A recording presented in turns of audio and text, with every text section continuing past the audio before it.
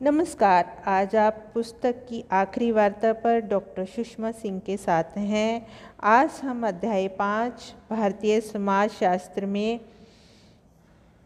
हम देसाई और एम.एन. श्रीनिवास के विचार जानेंगे।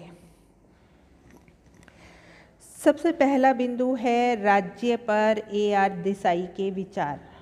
ए.आर. देसाई के अनुसार कल्याणकारी राज्य की विशेषताएं हैं, जैसे कल्याणकारी राज्य एक सकारात्मक राज्य होता है।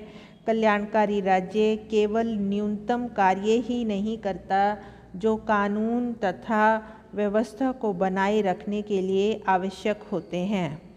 यह हस्तक्षेपीय राज्य होता है और समाज की बेहतरी के लिए सामाजिक नीतियों को लागू करने के लिए अपनी शक्तियों का प्रयोग करता है। यह एक लोकतांत्रिक राज्य होता है। लोकतंत्र की एक अनिवार्य दशा होती है। औपचारिक लोकतांत्रिक संस्थाओं बहुपार्टीय चुनाव की विशेषता इसमें समझी जाती है। इसकी अर्थव्यवस्था मिश्रित होती है। मिश्रित अर्थव्यवस्था ऐसी अर्थव्यवस्था है जहां निजी पूंजीवादी कंपनियों तथा राज्य दोनों साथ साथ काम करते हैं। कल्याणकारी राज्य न तो पूंजीवादी बाजार को ख़त्म करता है और न ही यह जनता को निवेश करने से रोकता है।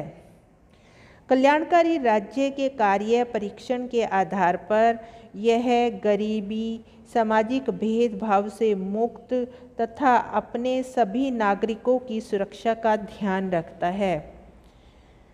यह आय संबंधी असमानताओं को दूर करने के लिए कुछ महत्वपूर्ण कदम उठाता है। अर्थव्यवस्था को इस प्रकार से परिवर्तित करता है जहां पूंजीवादियों की अधिक से अधिक लाभ कमाने की प्रवृत्ति पर रोक लगती है। स्थायी विकास के लिए आर्थिक मंदी तथा तेजी से मुक्त व्यवस्था का ध्यान रखा जाता है और यह सबके लिए रोजगार उपलब्ध कराता है।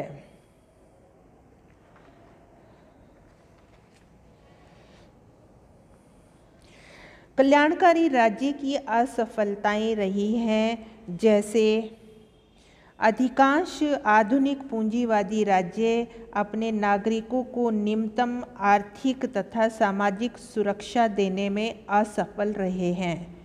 आर्थिक असमानताओं को कम करने में भी राज्य सफल नहीं हो पाए हैं। बाजार के उतार चढ़ाव से मुक्त स्थायी विकास को करने में भी अधिकांश राज्य असफल रहे हैं। अतिरिक्त धन की उपस्थिति तथा अत्यधिक बेरोजगारी इसके कुछ अन्य असफलताएं हैं। अब बात करते हैं एम.एन. श्रीनिवास के गांव संबंधी विचारों पर। गांव पर श्रीनिवास द्वारा लिखे गए लेख मुख्यतः दो प्रकार के हैं। सर्वप्रथम गांव में किए गए क्षेत्रीय कार्यों का निर्जातीय ब्यौरा और द्वितीय भारतीय गांव का सामाजिक विश्लेषण, ऐतिहासिक तथा अवधारणात्मक परिचर्चाएं।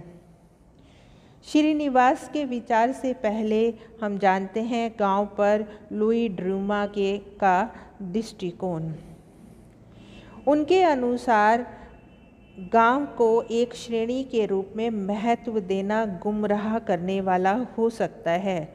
लुई का मानना था कि जाति जैसे संस्थाएं गांव की तुलना में अधिक महत्वपूर्ण होती हैं।